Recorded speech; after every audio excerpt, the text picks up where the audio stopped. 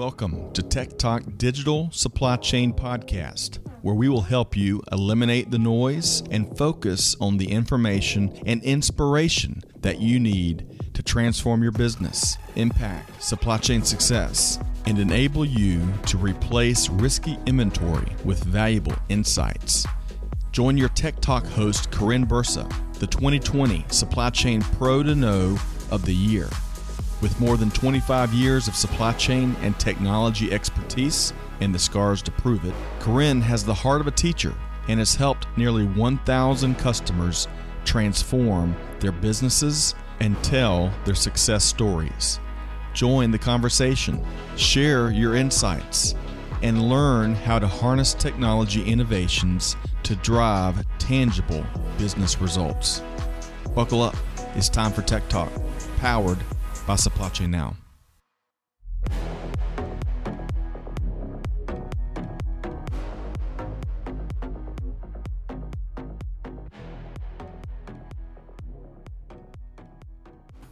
Hey, good morning. Corinne Bursa, Scott Luton, right here with you on Tech Talk, right here on Supply Chain Now. Corinne, good morning. Good morning. Good morning to all the supply chain movers and shakers who are with us today too. Scott, how are you doing today? You know, it's been a challenging morning. Most of them are, though, right? We're all kind of fighting through this current environment, but we've got a good mix of good news and some key insights from a esteemed panel. So I'm looking forward to spending the next hour with you and, of course, all of our friends in the cheap seats. Absolutely. Absolutely. Hey, talking about cheap seats, that's a perfect segue. I had the most normal weekend this past weekend that I can remember, certainly since before COVID hit. Yep. And cheap seats, you know this because you are a big baseball fan. The Braves, the Atlanta Braves, reopened at 100% capacity at Truist Park. Unbelievable. One of my kids went to the Saturday night game in standing room only seats, so cheap seats for those of you out there. And he said it was just amazing to see so many people in one place again, that it was really just kind of energizing and exciting. And I think that the Braves were also offering vaccines to folks, and that anybody who got a vaccine, I believe, got 2 tickets to a future Braves game as well. So pretty normal doings that seem extraordinary at the time. Agreed. Great moves by the Braves. And we're fortunate here in Atlanta to have some wonderful engaged ownership, especially Arthur Blank with the Falcons and all they do for folks in need, especially our veterans community. So great move by the Braves. And hopefully, those goodwill efforts of doing the right thing will spill over into the standings. We'll see. It's a fight to the finish. It will be. So, I love hearing about that weekend. Sounds like a wonderful weekend as we continue to take baby steps to some sense of normalcy, which is important for everybody. I want to do really quick, Corinne. I want to say hello to a few folks. I want to call out a special project we're supporting with our friends at Vector, and then we're going to dive right in. How's that sound? Sounds terrific. All right, man. We are a flurry of activity that are ready. There must be the Corinne Bursa fan club here today. So Adair via LinkedIn. Great to have you here, Adair. Thanks so much for joining. Clay Phillips, who is on assignment down in Mexico. He says he's got the entire Supply Chain Now Brain Trust here. Well, minus Clay and Amanda, who, of course, is behind scenes, and many others. Jill, good morning via LinkedIn. Great to have you here. Kelly, you're supposed to kind of stay in the bag. You're letting our secrets out. She's always busy. She's always busy. She's back there working and backstage right now. That is right. Peter Bolay, all night and all day, who joined our friends Sarah over for Thoughts and Coffee yesterday. Great conversation there, Peter. And he's sending us some late breaking news this morning. So we'll touch on that later today. Haber or Habert? Just let me know if I got it wrong. I apologize. Thanks for joining us via LinkedIn. Jeremy Robinson is with us also via LinkedIn. Thanks so much for being here. By the way, Haber is from Uganda. So wonderful. We've enjoyed a lot of thought leadership from across Africa in recent shows. Steve is tuned in via LinkedIn. Great to see you here, Steve. Gosh, Mohib is with us. Says he's getting ready to Tech Talk today. That is some serious alliteration, Corinne. Thanks for joining us, Doc. You bet. Tom Cabral, always try to catch the show when he can. And Tom, keep the jokes coming. I think you were commenting on the supply chain hair club we had working between Greg and Enrique last time. So we look forward to your sense of humor there, Tom. And of course, Rhonda, hope this finds you well. By the way, Rhonda, I think I missed something in the last live stream. I was looking at it after the fact. I believe your husband lost a family member, and all the best to you and your family. Thanks for being here today. I always enjoy your refreshing point of you here. And then finally, T Squared says, let the Supply Chain Tech Talk boxing match begin. No nourishment, just drinks. How about that? Good. All right. So let's do this. So hello, everybody. I know we didn't say hello to everyone. I see Justine, Susan, Anna Mary. Thanks so much for being here.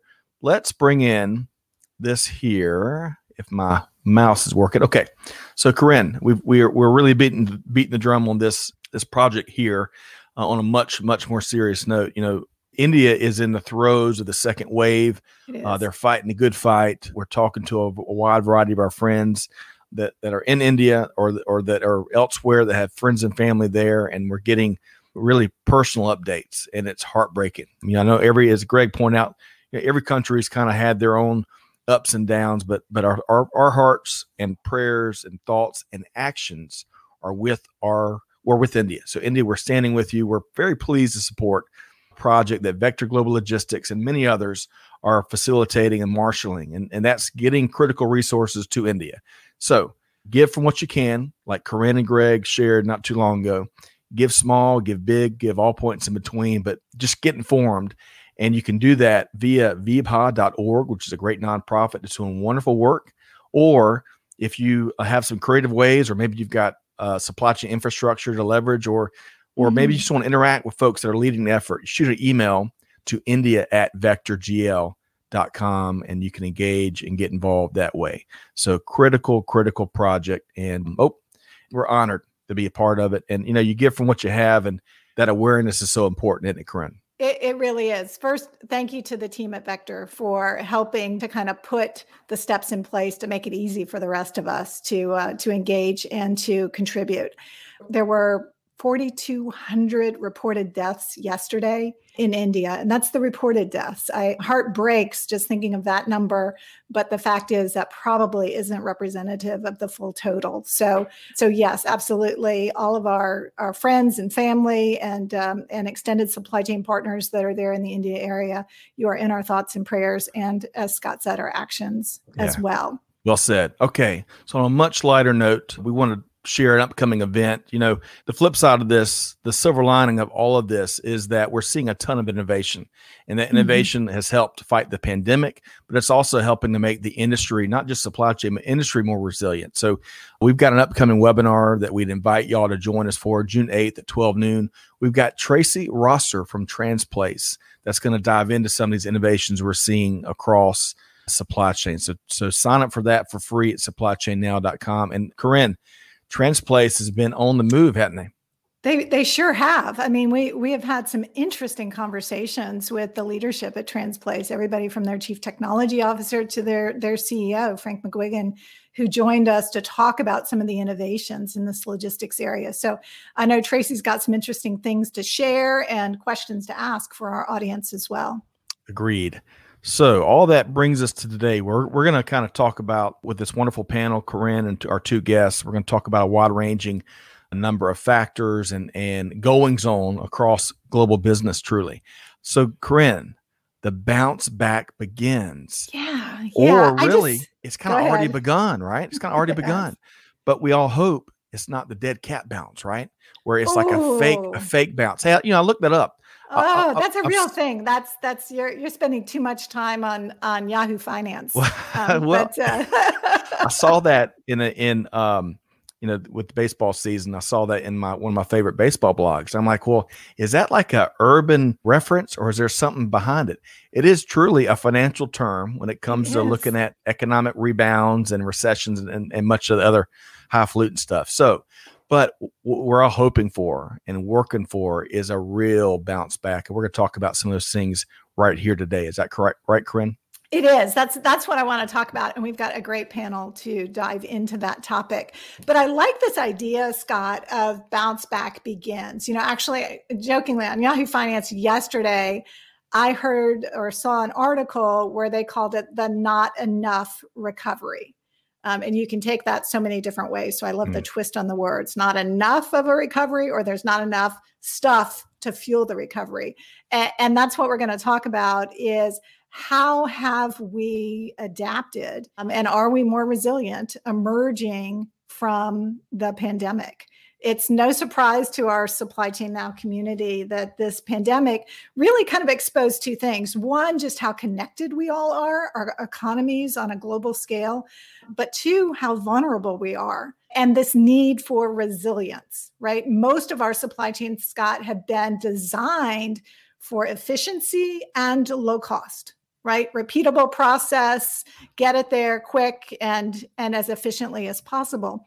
But the reality is what we need now is resiliency, and resiliency requires investment in some areas. And so I'm really looking forward to getting the point of view from some of our Supply Chain Now experts and just hearing what their insights are around a number of topics. So should we bring them in?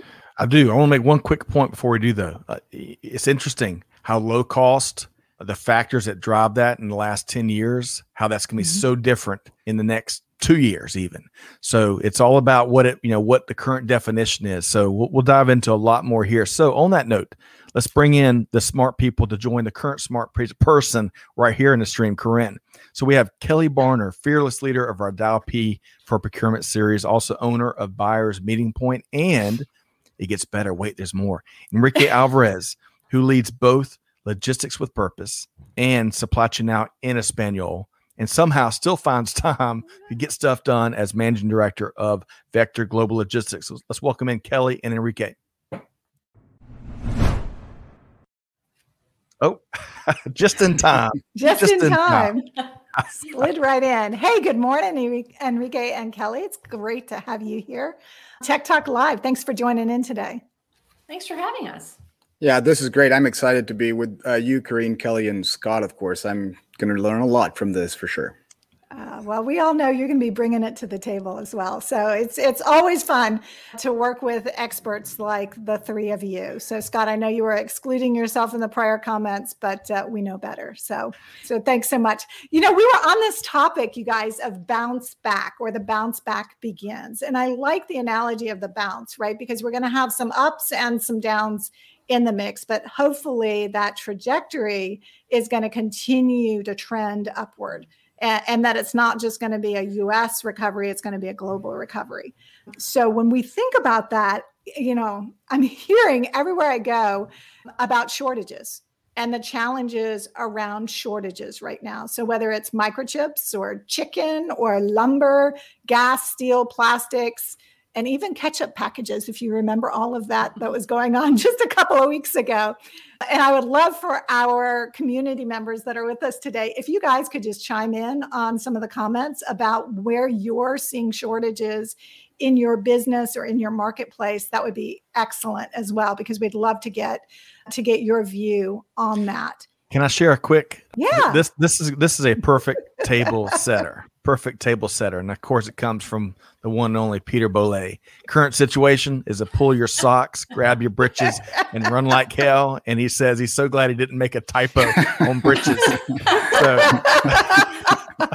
So that, my grandmother used to use that term britches all the time. That's exactly where my head goes. So Peter, thanks for livening the mood. So Corinne, I don't want to mess up the tee up. So where are we going to start first? Well, first of all, thanks for that, Peter. You always you're kind of upping your game on the humor lately. So my expectations are going to continue to climb. But so the thing that we heard about for the longest is probably computer chips, right? And we hear that the shortage in computer chips is impacting everything from new cars to, of course, computers or smartphones, right down to children's toys. Right. And now it's interesting because many of the semiconductor manufacturers are saying, hey, we gave visibility back in January that they needed to place their orders now. And they're kind of putting the onus on their customers who they're serving in part for there being a shortage. So it's interesting. And Kelly, maybe I'll get you to chime in here. It doesn't have to be computer chip specific, but when we think about that collaboration, right, and the procurement process, what are you seeing as far as that business to business communication and adapting for new demand profiles? Sure. No, and that's been really interesting. And I'm not going to steal my thunder. I know we're going to talk about technology a little bit later, but I mean, basically the issue that we're having is that it's like that old school game of telephone where you sit in a circle with your friends and you say one thing, and by the time it gets around the circle, it's like nobody even knows what that means. The problem is these chip manufacturers probably did tell their customers. The issue is if you're in procurement, whether you're on the direct side of the house or the indirect, it might have taken 6 steps or 8 steps or even more for that information to pass through your supply chain to get to you. By the time it reaches you, the information may be out of date, it may be fuzzy, it may be unclear, it may be plain incorrect. Getting my procurement terms messed up here. And so the trust of the data is a problem because the relationships don't extend that far. Maybe we get to tier 2 in the supply chain. Maybe if we're really good, we get to 3 in a couple of places. Never does it go all the way back to where we're actually getting to the source material level or even as far as the individual chip level based on where they are in most supply chains. Yep. And I think it's just interesting how pervasive, how many products in the marketplace today have chips in them, right down to your kids' toys. So it's being impacted. And along those lines, there's also things like plastic shortages, right? And I don't want to put all of the onus for these shortages on the pandemic, because the reality is part of the challenges around plastics and even petroleum distribution in North America center around the weather events that we had that impacted Texas and other areas that do a lot of the petroleum processing and serve that plastics community. So when you think of plastics, again, it's everything from, your water bottle right through to, again, your car, right? The dashboard and other elements that are there. But on the topic of gasoline in particular, one of the shortage issues they say with gasoline is that somewhere between 20 and 25% of tank trucks are parked. And the reason that they're parked is because there is a shortage in qualified drivers. And this is according to the National Tank Truck Carriers. Enrique, your business is moving things. So help us. I mean, this personnel issue and qualified drivers, qualified workers, really in every area of the supply chain, I mean, that's going to be a choke point for us in the near future. I think it is, and I think it has been for the last couple of years. And it's just a way of, it just depends on how you're breaking down the information and what kind of data you're selecting for telling the story, right? And I was a consultant before, so you can always kind of take certain aspects or segments of that data and then just explain the story that you want to explain. But in this particular question that you posed me, and to Kelly's point, there's so many different steps that you have to make to actually order things. And then there's the other component, which is one of the other steps, which is actually shipping it. And for actually shipping it, you actually need people. And again, not to put everything into the pandemic, but before the pandemic, way back, we were looking at average age of a truck driver and things like this. And the average age has actually gone up to like 56, 55, I believe it is right now. And there's not a lot of younger people that want to come into the industry. So there's always been a shortage. And of course, with the pandemic, it just got out of control. And that's kind of what we're seeing. We're really seeing the sum of different factors that all came together and played out in the way that they're playing out. And it's just sometimes like the perfect wave, right? Port congestion can be attributed to that. Driver shortage can be attributed to that. And some of these other things are also a factor of just not having enough people for multiple reasons. Yeah, that's a good point. And then you add kind of insult to injury, if you will. So Scott, right. I know that you've got a point of view on this one, but here in the Southeast, there's currently a gasoline shortage. And so in the Atlanta area in particular, there's a little state of panic buying to fill your car up. And you'll find gas stations that are completely out of gas, right? And that's the result of a different kind of disruption. So there was a ransomware attack on a business, on the Colonial Pipeline business, that impacted the ability to distribute. And so now we're getting, in supply chain terms, we're getting, new signals of demand, right? Heightened demand or pulling demand forward, and less supply in the marketplace. And so we've got, behavior, consumer behavior that's different and is really amplifying some of the challenges that were happening network wide. Yes, we certainly are. And it's impacting thus far different states differently, right? And there's no firm date for when the pipeline will be completely back up to normal. And even when that happens, as we all know, there's going to be some lingering impact that will linger for days, exacerbated by what consumers are doing. So what we did the other day here in the Luton household is I broke out my ICB from behind the house and went to the gas station. And we, no, kidding aside, folks, don't do this. This is internet. I'm not sure. I got this from 20 people on one of my social feeds. This reminds me of some people that we all probably grew up with. But folks, now is the time to be a good citizen.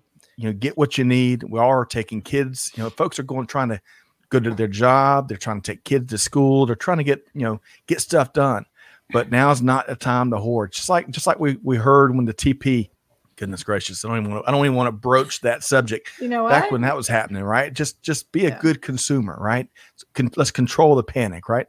Yeah, I've got news for you. Toilet paper shortage may come back around because lumber is at record highs. I mean, we have seen over 130% increase in lumber prices here in North America, and that pulp is part of that equation as well. So that's going to affect a lot of paper industries, including the toilet paper industry. Yes. So Corinne, there's more coming. There's a lot more coming. Don't squeeze a Charmin and don't buy too much TP. But hey, there's some great comments here I want to bring in from our community.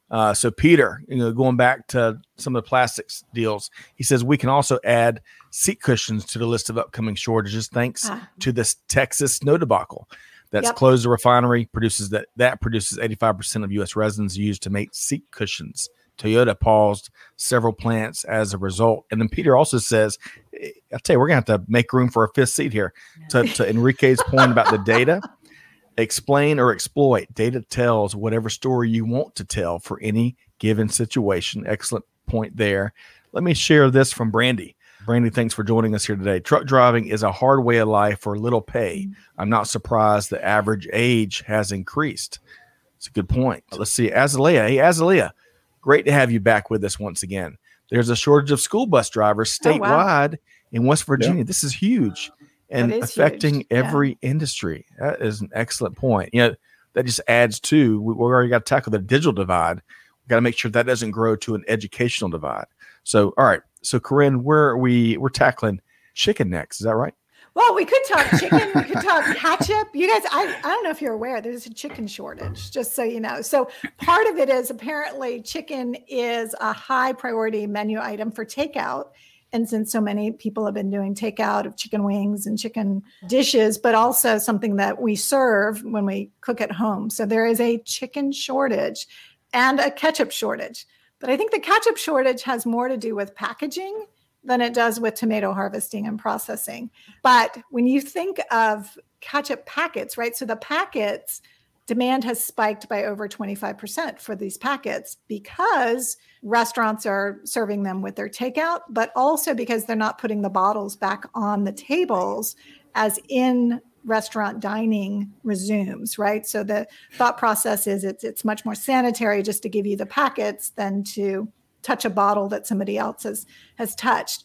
But these things are just simple examples, I think, that are impacting our everyday life as well as our professional roles around supply chain. But it is so fascinating to me that this year of disruption has really continued to put supply chain at center stage. So I really want to shift the conversation to how far we've come. what we've learned. And I want to hear Kelly and Enrique and Scott, some of your insights about how we're doing things differently.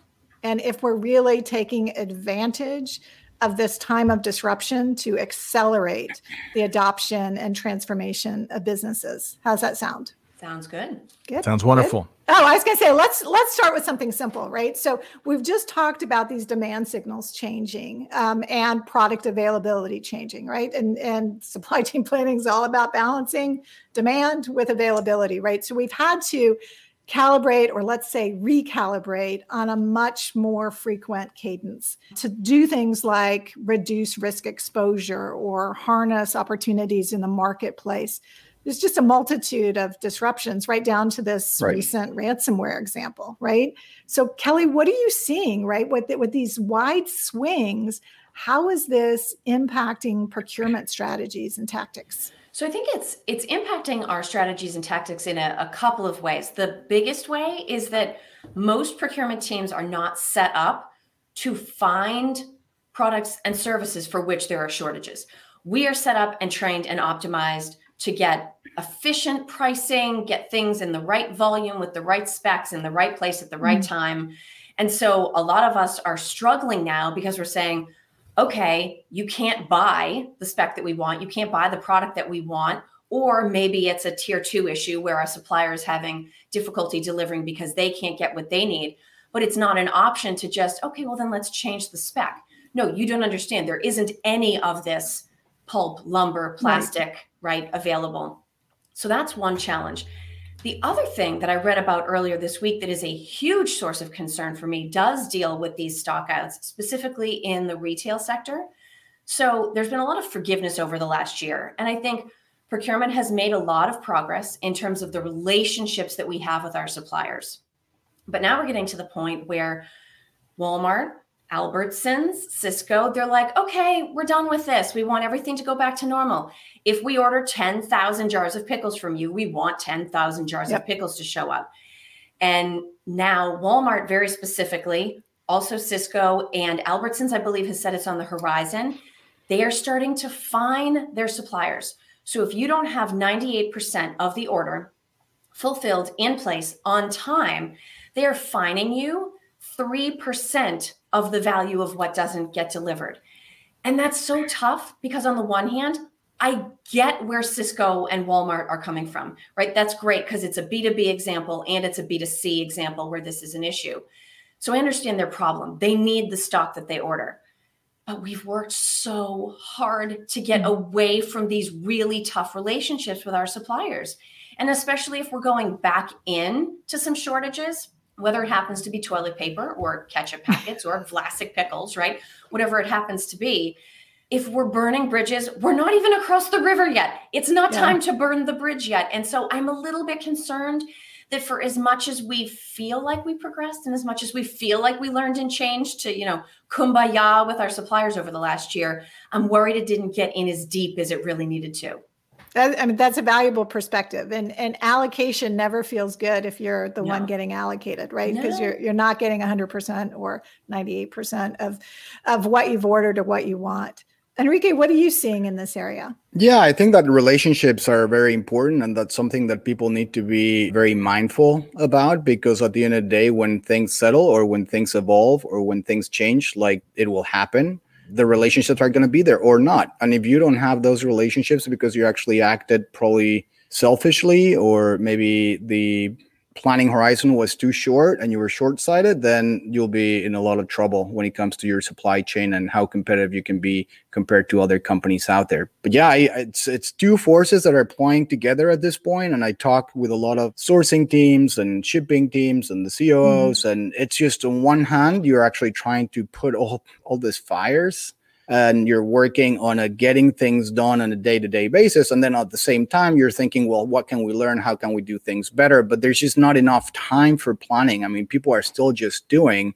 And one good example of this is, for example, with the initiative that we had to kind of start helping India and sending some PPE, you see all these different calls and emails that we've been getting that are great of people trying to donate PPE.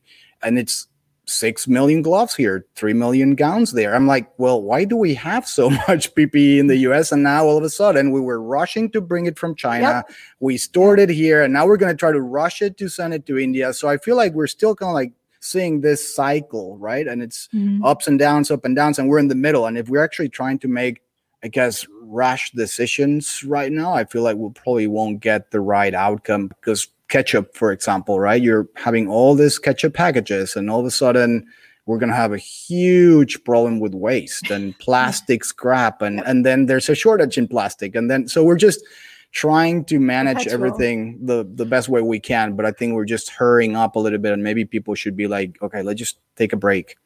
Let's just think about this for a second. Do we really need 10,000 jars of pickles? Yes, we probably do. But what if we buy 20,000?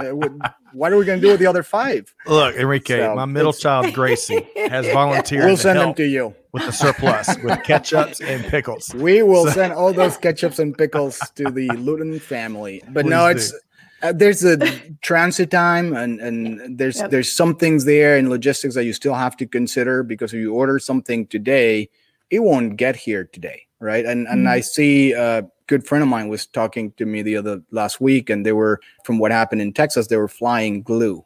When you're chartering planes to fly glue, that's just not a good sign, because glue should not be flown anywhere. It's so much great knowledge that all three of y'all are dropping here. I got to share some of these comments from our friends in the comments, in the cheap seats. Chris Barnes, the supply chain doctor, says the new school of thought: management needs to expect black swan events occurring every year. Kind of waters down the definition of black swan. And Corinne, we were talking about how definitions of different things are certainly evolving, as well as the equations behind them. Let's see here. Rhonda's talking about how work-life changes and expectations and the employee experience, all that's changing, right? For good reasons, oftentimes. And so lots more balancing to come, as Rhonda points out. Mohib, I love this. It's interesting that we can communicate and fly helicopters, I would add, to the rover in Mars, but not so much across the road to tier 3 suppliers. Go figure. Excellent point there, Mohib. Now, Azalea says something here. She says, are we allowed to point out how large of a variable the media influence is now on consumer behavior?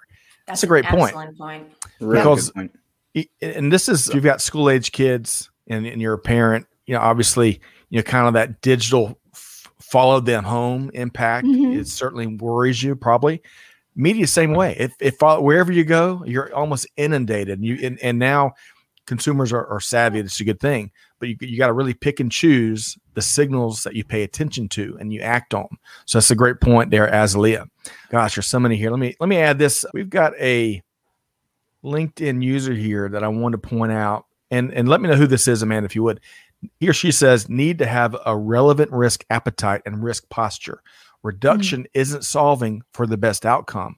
Optimize risk and posture, use data, scenario planning, and make sure you don't single or sole source or order just in time. So Enrique, your just-in-time appearance, as Mohib pointed out, we can't do that anymore. We gotta. Oh, that's Kelly. That is our friend Karai Koze. Yeah, from Gartner. Gartner chiming in. Great points, Karai. He's becoming a LinkedIn superstar. We're gonna have to go through his agent next time. But Corinne, what is that? A lot there, obviously. But how do we pick back up on and keep trucking? So lots of good things there, right? From the perspective of we have new signals, we have different signals. We need to figure out, are we putting priority on these short-term signals, and how sensitive do we want to be, right? And how do we continue to build trust in our multi-enterprise business? Because it is, we're global. We rely on our suppliers. We rely on our carrier partners and distribution network to get those products in the consumer world out to the consumers at whatever retail channel they're interested in. And I really want to know, so that cadence changes, right? We can't just do weekly planning anymore. Things are changing too dynamically. We've got to be able to do the cadence that's important, the weekly, the monthly, the quarterly, but we also need to recalibrate as frequently as possible. Let's talk a little bit about some proof that leveraging advances in technology is really helping us make better decisions. So, Corinne, we're talking about gaining agility, resilience, better business continuity planning, right? You got it. Absolutely. I know your finger's on the pulse of a lot of developments in that area, really across global supply chain. What are some of the cool examples that you're seeing? Yeah, so there are a lot of examples that are happening in being able to kind of harvest, if you will, and interpret data and new signals and putting more weight on new signals where we're determining what channel those products are being delivered on. Meaning, is that direct to home? Is it direct to consumer? Is it coming through an e-retailer, or is it in a traditional retail market? These are all considerations that on the front end are impacting demand, but also drive behavior through your internal supply chain, whether we think about, where those products should be housed and distributed from, and the type of packaging they need, right? Are they packaged for single serving size, or am I still able to ship a carton of goods? That's back to the ketchup example. Really interested, Enrique, to hear what you're seeing in this area of proof points that advanced technologies or technology advancements are really driving the outcomes we're looking for. Oh, I wouldn't go as far as to say that we're driving the outlooks that we want, but they're definitely accelerating whatever outcome that they're trying to maximize. And sometimes I think that's a little bit of a difference, because maybe the outcome that we want, or one company wants, or one supply chain wants, might not be the best outcome for the overall worldwide community of plastics or ketchup packages or whatever, right? So, but there's plenty. So there's really zero doubt in my mind that technologies just continue to accelerate this. Just the way the demand patterns have shifted, and just as people were in lockdown, they use technology, aka Amazon, and just all these different ways of ordering products. And so they went from experiences and going out onto restaurants or vacations or traveling to just buying. And that shift in demand is kind of one of the main pieces, I believe, that has actually put us in the challenging situation that we currently are in. But that's something that we can expect to be the new norm. So technology will continue to accelerate demand the way it has, and maybe even faster with drone delivery or 3D printing. And so there's a lot of exciting new developments in technology that are going to continue to change supply chain. And it's exciting for people that are in supply chain like we are. And I think it has put supply chain front and center, whereas before it wasn't such an important area for many companies. Yeah, absolutely. I think, kind of back to a topic we were highlighting before, most of our supply chains have been designed for low cost, repeatable processes and, more stability, let's say, not a stable demand pattern, but more stability. And that helps us, Kelly, in those relationships and procurement strategies, right? With more volatility, what happens? Well, it certainly makes it more difficult to keep the frameworks matching what the company needs. Right. But fortunately, from a technology perspective, there's been a huge shift over the last year within procurement. I think we've finally embraced the fact that process is not the biggest value we can bring to the company. There's been sort of that association in the past. We're moving towards a mindset where data, quality data, is our primary value proposition, which is allowing us to let go of the buying process. So this is where technologies are coming in so that we can actually allow self-guided buying, self-sourcing. We're actually democratizing the B2B procurement process. And that's products and services. Listen, you need a contingent worker, you need paint, you need MRO, it could be anything. We have the technology, we have databases, we have supplier networks. Don't worry about holding everybody's hand through the process, because there's too much work to be done and procurement is not big enough to do it all. So we have to focus where the ROI is. Let people continue doing what they've proven as individual consumers they can handle responsibly. But fortunately, we do have the technology to empower it. There's been huge improvements in the usability. You don't even really need training anymore in most cases, which is leaps and bounds from where we used to be. And so I think we're going to emerge from this saying, okay, instead of a blacklist is a whitelist, we're saying, listen, do everything yourself unless it's above this spend threshold, right? We don't want 14 people in the enterprise all trying to negotiate separately with Microsoft. That's never going to happen, or it shouldn't happen. But beyond that, err on the side of letting people do it. Put the technology in place to make it possible and make it successful so that you're not creating risk just by feeding this desire for people to do their own buying. Yeah, that's a great point. I hadn't really considered the fact that our user community is changing so much as well. I mean, the bulk of our workforce right now are really digital natives, or they've grown up with more technology in the palm of their hands. And, and they're able to navigate that and pick up on trends or how to purchase appropriately or work within the guides that are given to them based on, authorization. Sure. As a part of that. I think that puts a lot of onus on solution providers, right? They've got to design with that usability or that user experience as a part of the equation. Enrique, I know you guys have focused a lot on having a great user experience. Any insights there? Yeah, so I think to Kelly's point, right, and then to your point as well, like the demand is shifting, and there's newer, younger people coming in, and they actually are more knowledgeable when it comes to not only technology, but also when it comes to brands and responsible companies and sourcing. So I think we'll continue to see this trend. I don't think that we'll ever emerge from this, as some people might think. I feel like it will just be a continuum, and we'll adjust and adapt to this new wave. I don't think that. So the pandemic accelerated it, but I kind of feel like we were already kind of on track to what's happening in certain way. That acceleration message, I remember, Scott, you and I talked about this just a couple of months ago. McKinsey did a report late last year on the impact of the pandemic that said that the digital transformation had accelerated by as much as 4 years.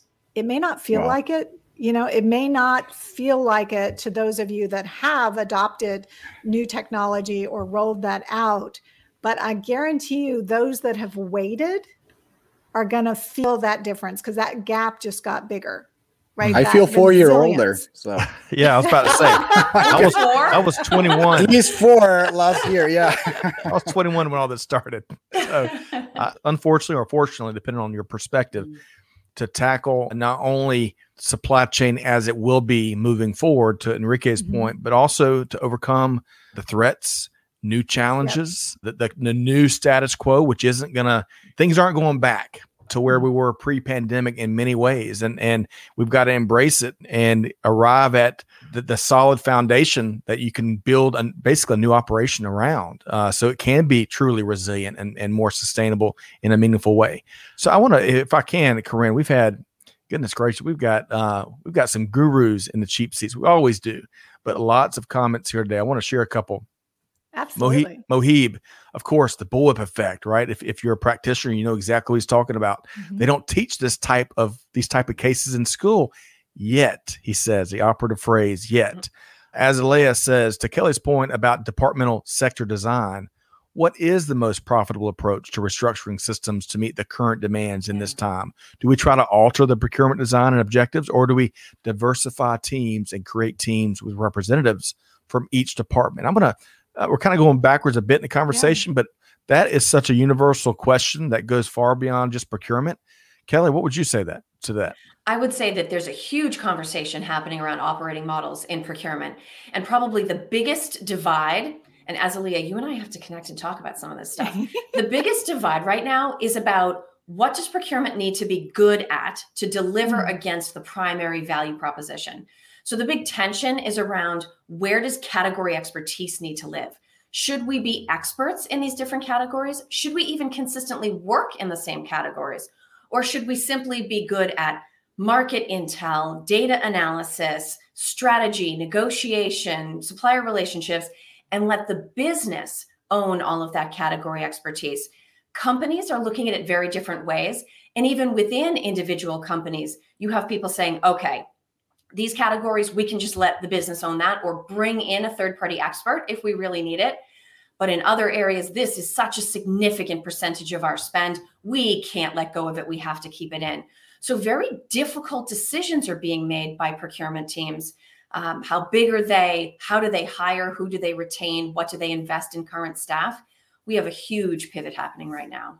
Excellent point. And to Azalea's latter point there about diversifying, I'd go broader with that. We were having a great conversation with a supply chain leader doing big things from the team over at Esker. he had a classical arts background. And I'm like, that is such a beautiful thing. Think about the way he looks at problems so differently than so many other practitioners and other folks from walks of life. So we've got to diversify the team so we can challenge these problems head on. Diversity is diversity too, right? I mean, it's all kinds of diversity. Great point. Excellent point. All right. I wanted to share one other point from Brandy here. Then I'm going to throw it back to you, Corinne. Brandy says technology is enabling visibility to supply chain risk throughout the tiers, allowing us as customers to plan better. I would add to that, and Brandy, great point. Greg just interviewed, and her name escapes me right now, but she is she's part of the Kubera Capital team, and she mentioned that technology is the grandest democratizer, and that truly, that's a wonderful thing. So as many threats that are originating from a technology standpoint, hey, we're going to use the power of technology not only to beat those back, but also create opportunities for all across global business. So that inspires me. I don't know about y'all. No, it's a great point. And actually, it's a great lead in here because I do think technology allows smaller companies to perform at a level that in the past was only available to those that could make those big technology investments. So I think we're leveling the playing field in a number of areas. But I want to ask Enrique and Kelly and Scott, your perspective as we kind of close out this theme of the Bounce Back Begins. The desired outcome, right, is that we're going to emerge from this pandemic somehow stronger or more resilient in how we face future disruptions, right? That we've been able to kind of lay the groundwork or change the technology or leverage automation to perform in a more efficient or effective or responsive way. And that doesn't necessarily mean a low-cost solution or a low-cost way to produce and move goods to market. So, Scott, let me kind of start with you, and then I want to hear from Enrique and Kelly on that topic. Are we going to emerge from this pandemic more resilient? What's your thought? Well, I got to tell you, on a lighter note, just outside to my right here, we've got all these bird feeders and stuff. Okay. Well, yeah, you know exactly where I'm going, Corinne. So the squirrels have been eating all of my bird seed to the point where it's been disincentivizing birds to visit our lovely gardens. So with one key bird feeder, we raised it, and we have eliminated the squirrels' access. However, you should see the acrobatics going on throughout the last hour for these squirrels that are bound and determined. There's a supply chain analogy there somewhere, but I'll wait till I have some visuals. Very resilient. Very resilient. Yes. These squirrels are bound and determined to figure this problem out. But lots of agility happening. Yes. So let me just say, some supply chains and their leadership have taken this opportunity to meaningfully, truly transform the nature of their operations, how they lead, how they do business, right? And in a non-cliche way. Transformation has been thrown around, like bathwater here lately. But I would argue that global supply chains, as we all know, are very interdependent on so many factors. And I think we've yet to hit this notion of rock bottom, bedrock. That's the phrase I'm trying. I don't think we've hit bedrock on some of these fundamental foundations of global supply chain. Containers come to mind, the ports, all the stuff going there, the workforce dilemma. Holy cow, talk about a universal challenge we're going to have for months, years to come. Even bringing it fairly local or regional to the Southeast here and the cybersecurity issues. I am scared to death that when we've seen the turmoil over the last 18 months, well, all of that really hasn't been triggered yet. I'm knocking on a huge piece of wood by from cybersecurity issues. It could be, and as many analysts are pointing out, this could be a big sign of things to come, which is, so we got to continue to stay ahead, right? We got to stay ahead. So my answer, long and short, my really technical answer to your question is yes and no, Corinne. Sorry. I wish I had more of a stronger answer. That's not fair. That's not fair. You're taking the middle ground there, but I'm not used to you being pessimistic. You usually, the optimist amongst all of us here. So we're challenging. We got to challenge. It's interesting. And not to belay the fact, but we've seen all the no shortage of challenges the last 18 months, and really it's thrown us all everyone for a loop in many different ways. But one of the silver linings maybe we all didn't recognize until this point in time is one of the things that didn't rear its head in a way that it could. So supply chain leaders, business leaders, consumers hopefully are going to take this, what we're seeing right here, right now, and this huge disruption of a way of life, and make changes to how we pass and share information and do business. We'll see though. So I don't mean to be pessimistic, but I think it's very real. Yep, absolutely. Enrique, what's your thought? Are we going to emerge stronger, more resilient? What do you think? I think so. I think we'll actually, we'll actually be much, much better off as things kind of settle and as we kind of move forward. And the reason why I'm so optimistic about this view is because I believe in people and we're smart. I mean, I know we're super dumb many, many ways, but in general, I think we're smart. I think technology is a function of smart people developing technology. I think supply chains are a function of smart people communicating and coordinating with each other. And I'm a true believer that people are going to do the right things. They're learning from this. I know it by my experience, my kids' experiences, that we're just really learning. And it's been an incredibly painful learning experience. It's been challenging. A lot of people have been impacted by this, and I hope it never happens again, but it will, right? And I think that's just part of life. That's just part of how supply chains work. And I'll give you one quick example on why I'm so optimistic. And it's just like the organizational structure that companies currently have, right? So things as basic as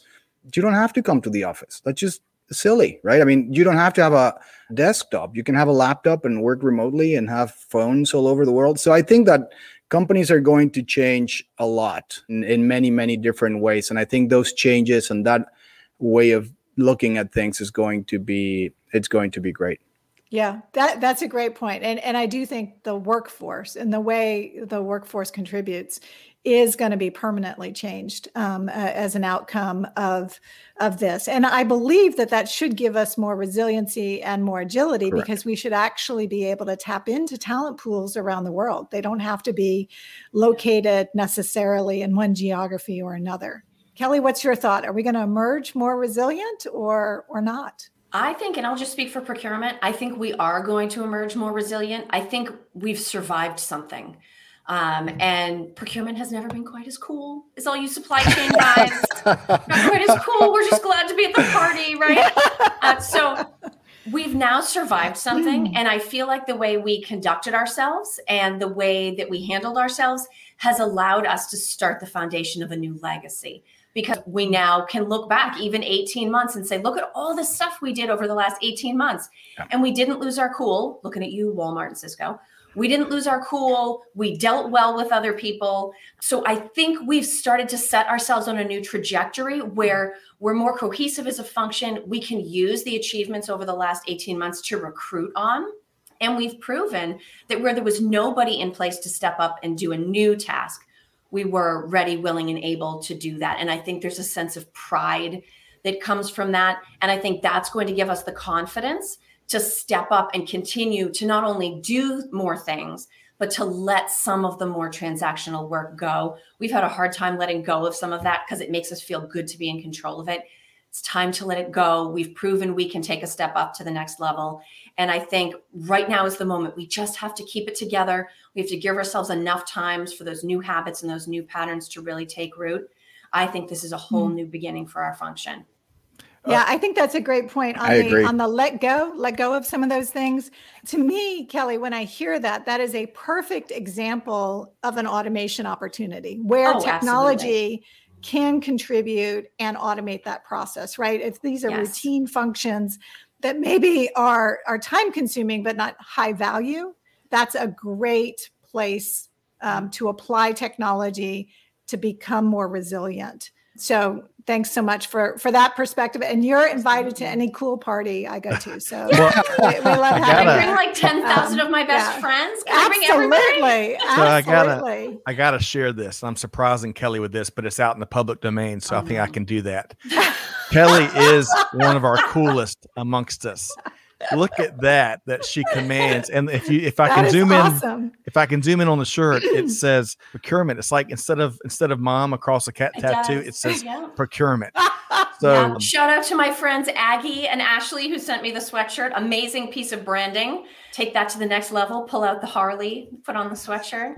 Keep two on the ground, everybody. I love it. Excellent. Well, as I mentioned, I surprised Kelly with that, but that is so cool. We've got a bunch. Look, as we all know, I'm not the cool one on all these panels. We've got Corinne and Kelly and Enrique. Enrique, the ultimate optimist. How about that? We got to get you a new heavyweight title belt for that. But Corinne, gosh, a whirlwind of conversation here today. I hate that it's almost the top of the hour, bottom of the hour. I always get that wrong. I hate to bring it to a close. Yep, it's time. It's time. But I want to thank Enrique and Kelly for joining us on this conversation. Scott, obviously we could go on for hours on this. If I could add that I think we are going to emerge more resilient. That doesn't mean it's been easy, because it hasn't. That doesn't mean we won't have some scars, because we will. But it means if we choose to learn from these experiences and transform our businesses going forward, we have an opportunity to change the way business is done and to be able to handle future disruptions, small and large, with greater resiliency. And for me, technology is not just an IT CIO problem anymore. This is on the top of the list for your CEOs, right? They need the insights about their business, and supply chain is their business. Making products, moving products, and satisfying customer needs is what the business is about. And if you're a products-based company, supply chain becomes very, very critical to that in all of its areas of domain, from procurement through planning and technology to new product design to the logistics partners that you work with to get delivery of those goods at the time the customer wants, when and where, in the package size, all the permutations. So we've got a real opportunity after being in center stage to stay in center stage for the years to come. Agreed. Man, there's so much goodness in what you just shared there, Corinne. I think one of your points you made there, we have an opportunity to change the way business is done. I completely agree with you there. And I got to share this other one from Barbara. We're talking about the cool factor. Barbara says companies with the most resilient supply chains will be more competitive in the long run, being able to capitalize on black swan events better than their peers.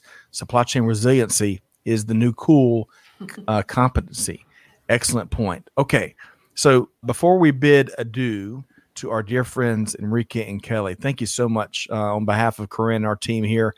We love what you've shared here, but equally as important, we love all the other thought leadership you put out there. Kelly, you via Dial P, of course, Art of Procurement, Buyer's Meeting Point. And Enrique, I don't know how both of y'all get sleep at night. Enrique, I'm convinced you've got 7 clones, but hey, love Logistics with Purpose, Supply Chain Now in Espanol, and of course, what all the great things you are up to at Vector Global Logistics. So thanks so much, Kelly Barner and Enrique Alvarez. Thank you.